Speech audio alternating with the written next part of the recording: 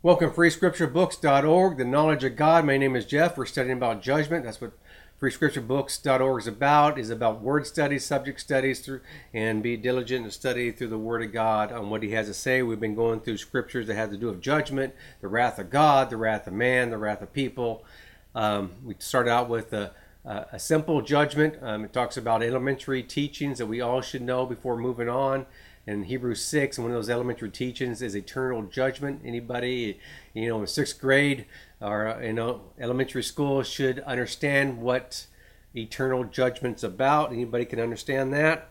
We then go into some more heavier judgments. Some of those judgments we can have a better grasp on, and some judgments we may not really get a hold of or understand how God does things. God says His ways are better than our ways, and His thoughts are higher than our thoughts. All His judgments are just. He sees the whole picture. He sees the end from the beginning. We do not. So there's certain things we just don't understand, and we may even believe that God is unjust, but that is not a true statement. God is just in all His judgments. And so let's jump into the last judgment. We also talked about the judgment seat of Christ for the believers. We also talked about the white throne judgment. We talked about the books that are in heaven that are open during these judgments. We talked about the wrath of God, the wrath of man, and the wrath of government. So now we're into one of the last judgments, at least of this series. I got another 26 teachings on judgment, but we'll stop in this series. Judgment of the nations. That's when Jesus returns to the earth and claims all the nations as His own, at least the ones that are still standing. So let's go into Obadiah 15 and 17. It says, "For the day of the Lord draws near on all the nations. As you have done, it will be done to you. Your dealings will return on your own head, because just as you drank on my holy mountain, all the nations would drink continually. They would drink and swallow and become as if they have never existed. But on Mount Zion there will be those who escape, and it will be holy." So they're talking about many nations. Some nations have been on the holy mountain, which is Zion, which is in Israel. Israel is the only nation that God has ever revealed Himself to. Remember Moses at that burning bush? Moses asked him, "Who should I say you are?" And God says, "I am what I am." So God first revealed Himself to Moses, a Jew. Then God gave him the law. God gave the laws, the 10 Commandments, and how life should be ran to the Jews. God gave all the prophets and ordinances to the Jews. And God sent the Savior of the world, Jesus Christ, who is a Jew, to save not only Jews but also Gentiles. God did choose a nation. They are called the chosen, not because they're better people or more moral people or more ethical people or smarter people or anything, but God chose the smallest to show Himself that He is the greatest. And both Peter and Paul, both of them, both saw that God is no respecter of persons, that what God has done for the Jew, He's also quite willing and waiting and able to save the Gentile as much as He will for the Jews. He's willing to save nations as much as He's willing to save Israel. God loves us. God does not love them more than He loves us. God just had to choose somebody, and that's who He chose, not based on them, what they did or not do, but He chose based on His own decisions. God is just in every judgment He ever makes. Sometimes we may think He's not, but He's always just. He is perfect in His judgments. So how does your nation treat Israel, whether it be Venezuela or Brazil or China or Japan or North Korea or Iran or United States of America? We've been upon that holy mountain. Everybody has benefited from what God has done with the Jews. Every nation has. All nations would drink continually. They would drink and swallow and become as if they have never existed. So if you spit at the Jews, you spit at Christianity, you spit at Jesus, and I don't want the law of God, I don't like the law of commandments of God, I don't like Jesus Savior, I don't need a Savior, then you're headed for destruction. Your nation is headed for judgment. Your dealings will return on your own head as you have treated Israel. Is how God is going to treat you.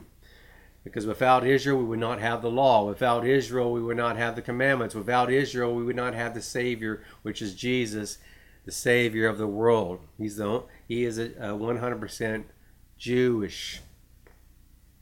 So now let's move to Revelations Oh, or one thing didn't say on there is Jerusalem is the capital of Israel. Recently, God calls that in Scripture. And recently, Donald Trump, President Donald Trump of the United States of America, has moved our embassy over to Jerusalem, and several other nations have moved our embassy, declaring both to heaven and to earth and to hell that we agree that Jerusalem is the capital. And that created a great trouble in the world, because a lot of people want to wipe Israel off, want to wipe the Jews out, want to split Jerusalem. And that's just not going to, well, that may happen, but that's, there's going to be judgment for people who do that. So those who are, moving their embassies to Jerusalem, you're treating them a whole lot better than, and God will treat you just as He treat the Jew. Revelations 11 and 15, and also how you treat the Christian.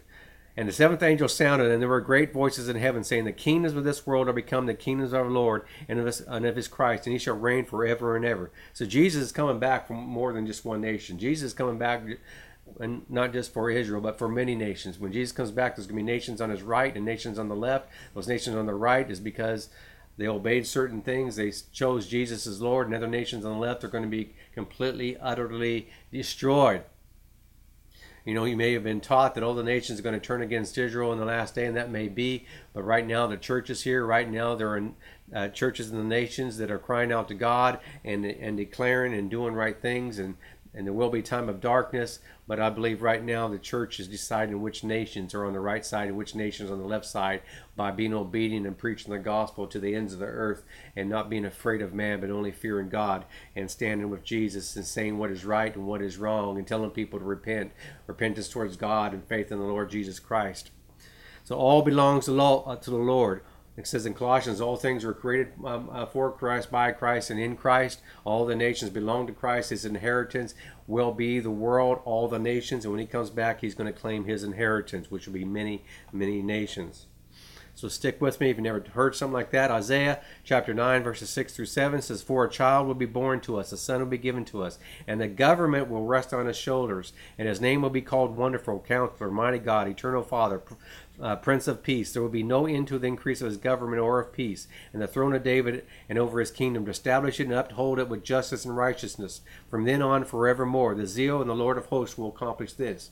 So this is more than just a Christmas scripture. This is a true scripture. This is true, in the past, the present, and the future. That Jesus and the government of this world is going to be placed upon Jesus. We're fast moving into a one world government. There's not a single person who's worthy to rule one world government. There's not even any presidents or prime ministers or anybody else over a government that's doing anything right enough to be ruler of the whole world. Only Jesus is just enough. Only Jesus, who not sought his own will, but only the will of his Father. That's why he is justified. That is why he is worthy to rule the nation, because he doesn't seek his own will, but only the will of the Father. We have too many people, presidents and prime ministers and dictators, want their own will. They want all the governments to serve them, all the people to serve them, rather than the one true Lord, which is Jesus Christ.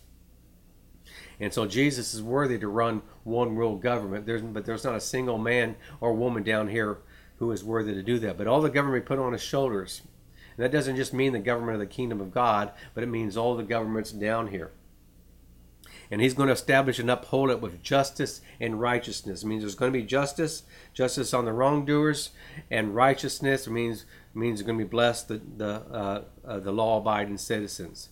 So there's one truth. So there's only one.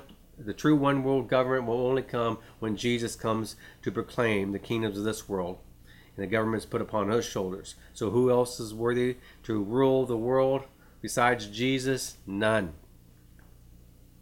Psalms 2.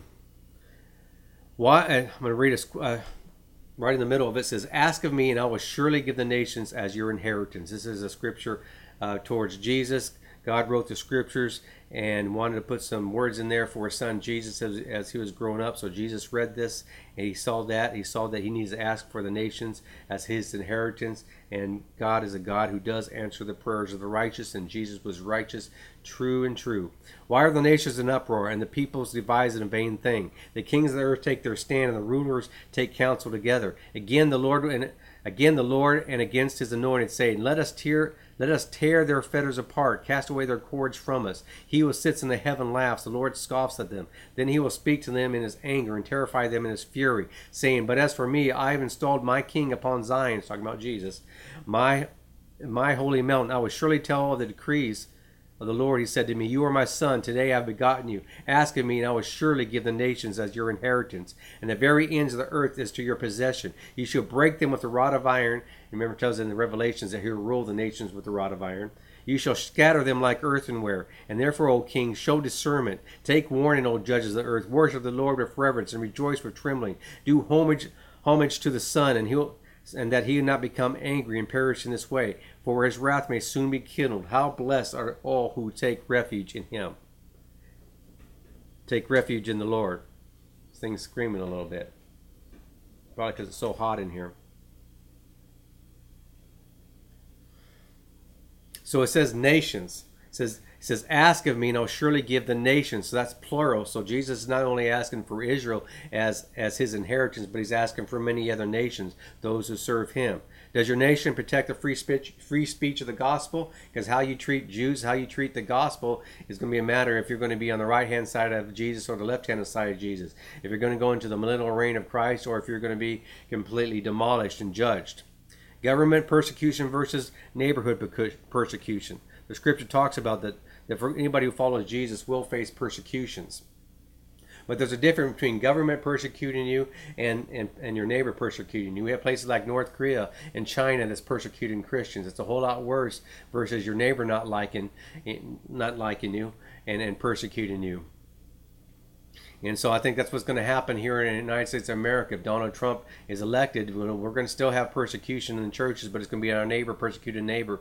But if he doesn't get in, and another party gets in, they've already declared they're going to declare war on Christians. They've already declared that there is no God. They've already declared a freedom for those for atheists. They've already declared persecution. So that persecution by the government is going to be a whole lot heavier than persecution from our neighbor. Revelations chapter 19, verses 11 through 16. And I saw heaven open, and behold, a white horse, and he who sat on it is called Faithful and True, and he in righteousness he judges and wages war. His eyes are a flame of fire, and on his head are many diadems. And he was a name written on him which no one knows except himself. He is clothed with a robe dipped in blood, and his name is called the Word of God. And the armies which are in heaven, clothed in fine linen, white and clean, were following him with white horses. From his mouth comes a sharp sword, so that with it he may strike down the nations. He will rule with them a rod of iron. He treads the winepress of the fierce wrath of God, the Almighty, in his robe, and on his thigh he has written, and his name written, King of Kings and the Lord of Lords.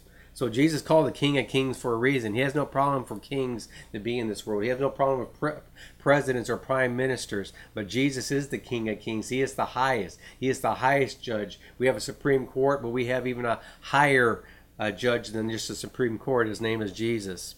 So King of Kings, Lord of Lords. He has no problem with people being Lord, but Jesus is the Lord of Lords. He has a sharp sword. It says he has a sharp sword, which is the words of his mouth, to strike down the nations. Because Jesus, everything he says is righteousness. Even everything he does is righteous. And when the Lord speaks, people fall back. Remember, he was in the garden, and they came looking for Jesus. They asked where he is. He says, "Here I am. What do you want?" And it says the people fell back. I mean, they literally fell on their butts. And they got up and they asked him again, "Well, I told you, here I am." So just imagine Jesus still being down here in his flesh speaking that. Before, he didn't have any of the power of God with him. He just spoke the words of God. But Jesus now has been ordained and glorified, King of Kings, Lord of Lords. So you can just imagine how powerful when the words come out of his mouth then, when he comes back to rule with the rod of iron, how powerful those words are going to be. Those words are going to be so powerful that some people are going to cease to exist. Some nations are going to cease to exist because they ruled against Jesus Christ. They ruled against the gospel. They ruled against the commandments of God. They ruled against that there is no God but them. So when Jesus comes, he'll strike the sword. Sharp sword will strike down the nations that are standing against the commandments of God and the Lord Jesus. So now let's go into Matthew 25. This made mention of this one, verses 31 through 46.